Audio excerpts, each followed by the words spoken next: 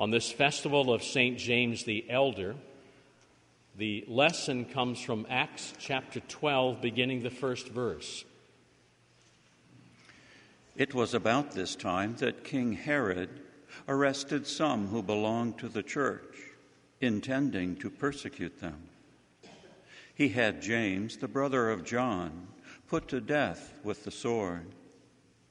When he saw that this pleased the Jews, he proceeded to seize Peter also. This happened during the feast of unleavened bread. After arresting him, he put him in prison, handing him over to be guarded by 4 squads of 4 soldiers each. Herod intended to bring him out for public trial after the Passover. So Peter was kept in prison, but the church was earnestly praying to God for him. Here ends the lesson. The epistle reading is recorded in 1 Corinthians chapter 4, beginning verse 9. For it seems to me that God has put us apostles on display at the end of the procession, like men condemned to die in the arena. We have been made a spectacle to the whole universe, to angels as well as to men. We are fools for Christ, but you are so wise in Christ. We are weak, but you are strong. You are honored, we are dishonored. To this very hour we go hungry and thirsty. We are in rags. We are brutally beaten. We are homeless. We work hard with our own hands. When we are cursed, we bless. When we are persecuted, we endure it. When we are slandered, we answer kindly. Up to this moment, we have become the scum of the earth, the refuse of the world. Here ends the epistle. We stand in honor of the Holy Gospel.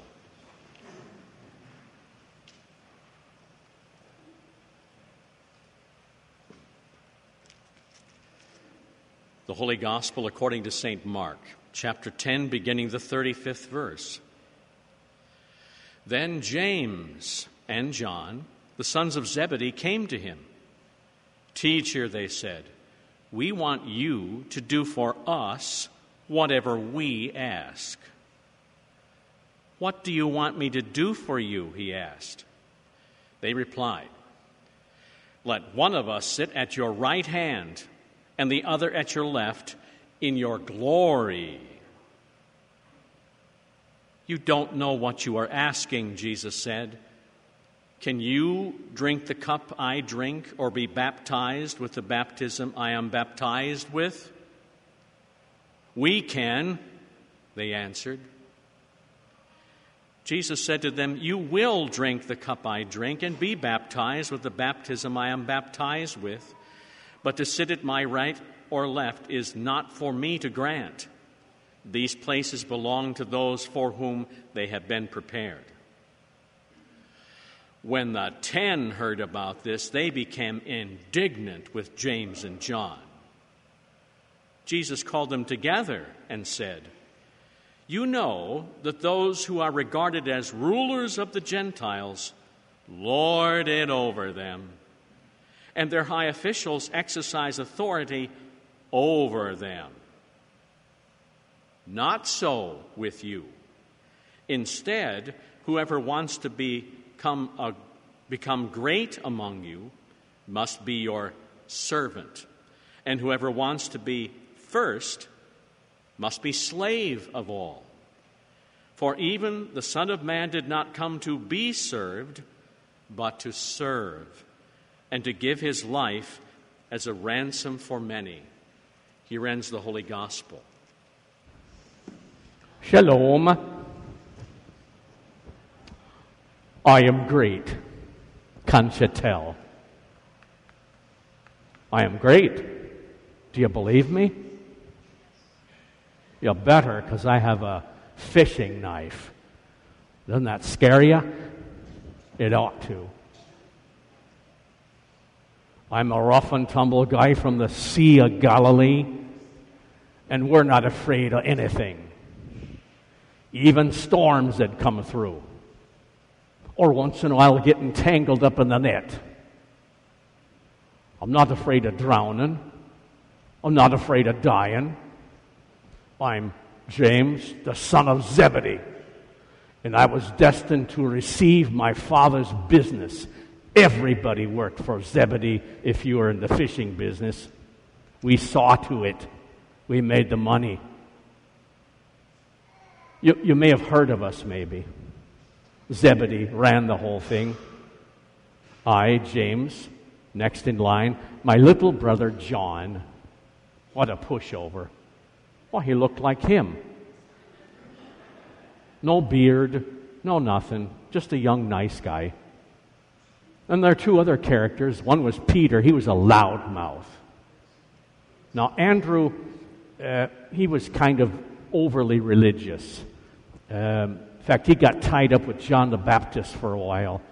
He was afraid of storms. He didn't like getting the thought of dying, so he was going to make real sure that he wasn't going to go to the smoky, bad, hot place. You may know it as hell. I learned of it as Sheol. You might wonder how in the world I ended up being, of all things, a religious guy who followed a guy named Jesus.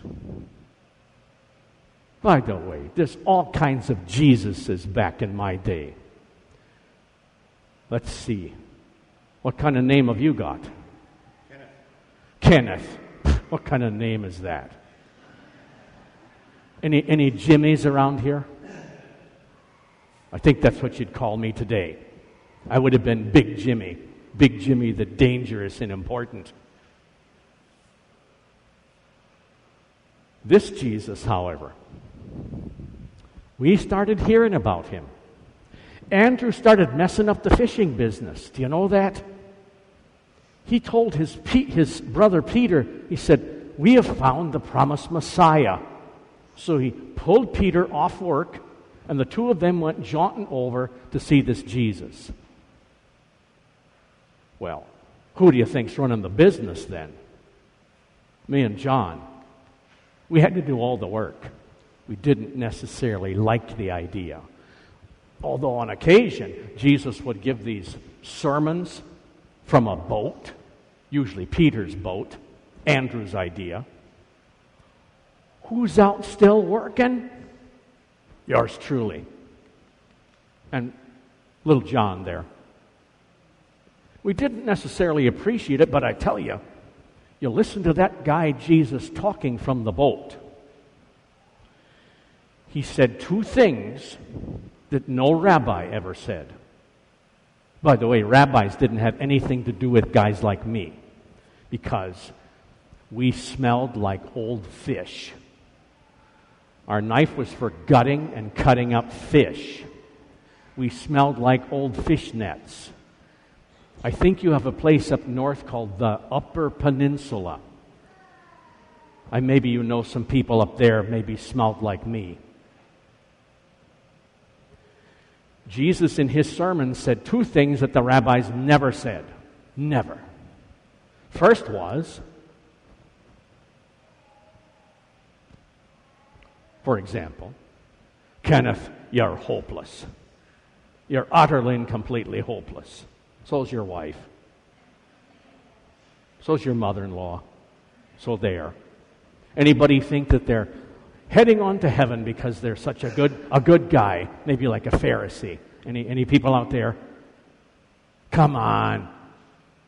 Down deep in your heart, you still believe that. Many people think you're going to heaven because you're a good guy or you're nice.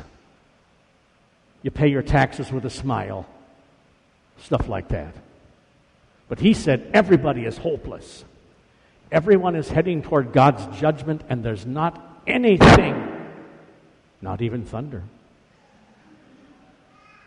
that can stop you. Now that levels everybody. I rather like that. Because none of those Pharisees with their nose in the air thinking they're better than me, we're just as equally hopeless. It levels everything out. But then again, Who wants to be leveled out in Sheol, in hell? So the first part was kind of nice. You're no better than I am. I'm as bad as you are, and vice versa. But the second part, the rabbis kept saying, if you first learn all the law, all of it, 616 commandments, can you imagine keeping that straight, Ken? Can you keep 616 anything straight? He's working on 10. You can't do that either. We could ask a question at this point, but we won't, shall we? Rabbis kept saying, learn the law, keep the law.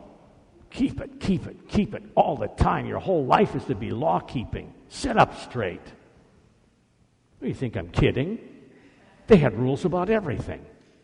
They said you couldn't crack open a walnut on the Sabbath day because it broke the commandment about the Sabbath. I never quite figured that out. But this Jesus talked about God's chen, His grace, or His chesed, His undeserved love toward us.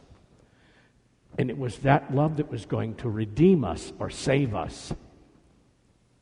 Had nothing to do with what I do or don't do.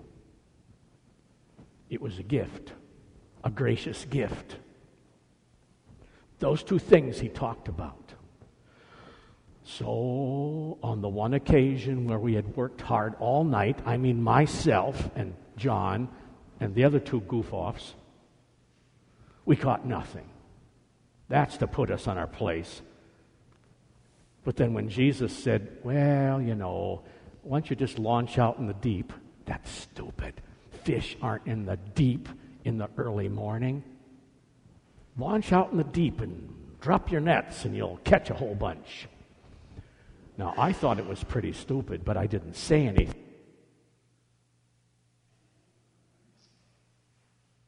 Thank you. There we go.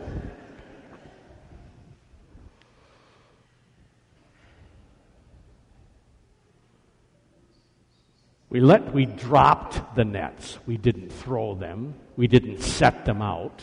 We dropped them. We shouldn't have caught a blessed thing. But we had so much fish. So many fish.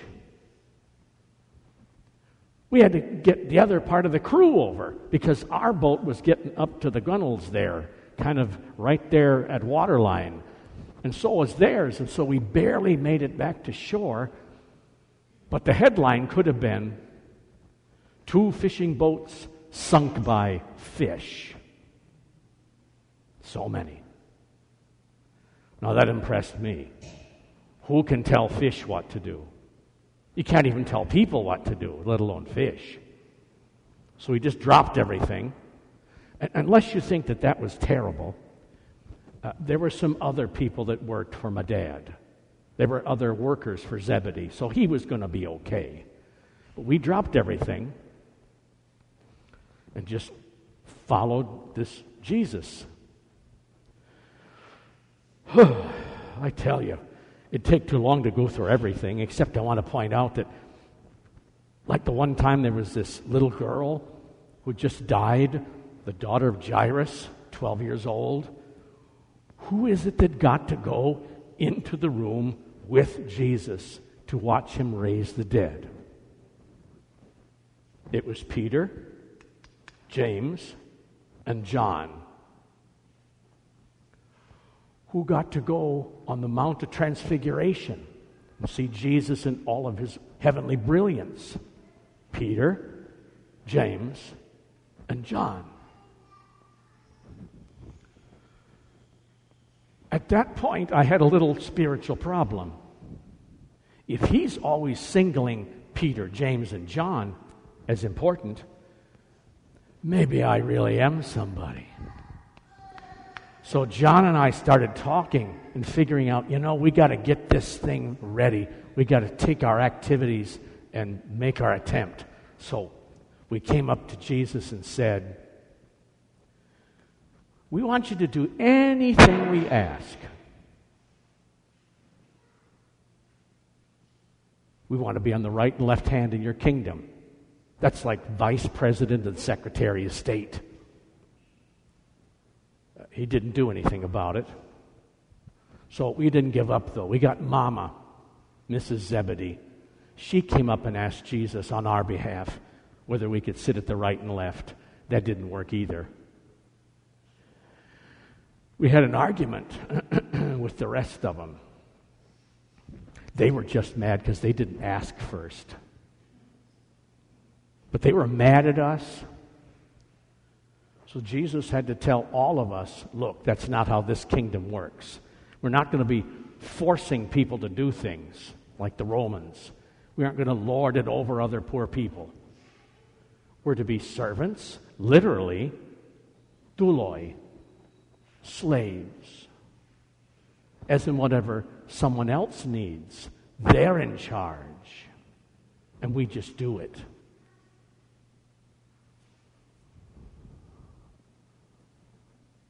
That also became a problem. After about 3 years, I figured something good should start happening. Shouldn't the money be rolling in? Shouldn't the prestige and the power start coming? And then Jesus started saying, take up your cross daily and continue to be happily following me. Well, if he wanted to go to a cross, okay, that's his business. I didn't particularly want to go to a cross. Jesus went to the cross like he said, and the only person who finally was there to see it was John, partly because he had no beard and didn't look dangerous. But he told us what it was like, and we had seen those from afar. And I really thought that when Jesus said, take up your cross, he was just kind of like a poet. Like, I do this, I get crucified, you should serve, leave it at that. None of this cross stuff. So I fully expected nothing would happen. Are there any people here who brought food to this thing called VBS? Any food bringer-outers? Well, there got to be some of you. I just can't see too well. There's one.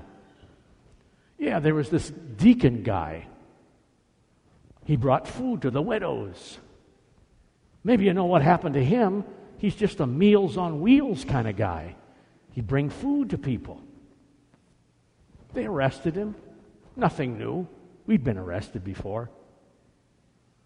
But they took that poor guy, this lowly server of food, and they stoned him to death. Well, I still thought to myself, that might happen to lowly people, average Christians like Ken. But I'm an apostle. I'm one of the 12. I'm part of the inner circle. I had even been with Jesus close in Gethsemane. Again, Peter, James, and John. I thought that there'd be some trouble, but not that. And I'd never have to give my life for him. I think this is exactly where most of you are. Sure, you've heard stories about Christians who died for their faith. Sure, it was a terrible time, but doggone it, you're an American. That stuff doesn't happen here. Any here expect to die for their faith? Oh, one brave soul almost put his hand up. Oh, go ahead, put it all away. Not supposed to, okay. It's a medical thing, I think. So, I was living my Christian faith. I was helping those around. I was telling those two things about being hopeless and then about God's gracious love, undeserved. And One day I was just minding my own business when someone else with one of these came up. Now, the Bible uses the word sword, and that may be not quite accurate. Any kind of knife about this size was considered a machaira, a little sword, something you could kill somebody with. And the term that's used does not mean that they arrested me first. Oh, no. The Greek word means, and I have to find a better way of putting it. Any ever heard of the mafia, the Cosa Nostra, the mob? Well, Ken knows about those things. That's amazing. What the text says in the book of Acts about my martyrdom is that one of Herod's men simply came up to me, nice and close, because it was often kind of crowded in the street, took out his knife and just shivved me, stuck it in me, and walked off. And I crumpled down and died. No trial, no jail, no chance to defend myself, just shivved off. That's how they killed me. Hey, I didn't get crucified, did I? But then again, I did give my life for Christ in that seemingly humble way. Every one of the apostles will die for Jesus in some way, except for my baby-faced brother John. He doesn't get to die any of those ways. He dies of old age. And if you think that's easier than getting shivved with a knife, I'm not sure that's true. I am James, supposedly the greater. But I am not. Greatness is only for Christ because of what He does for you. I am great in how I was blessed. And I was blessed by being able to give my life as a witness to others about Christ. So I simply say, if there's anything about my poor life that you can see as valuable, if you could see in my life how Christ can change you from being arrogant to being humble, trusting not in self but in Christ, then good. That's what's great anyway. It's always Jesus. Well, I think it's about time I go. I'm going to leave John in charge here. So whatever he says to do, you do it. Yeah? John?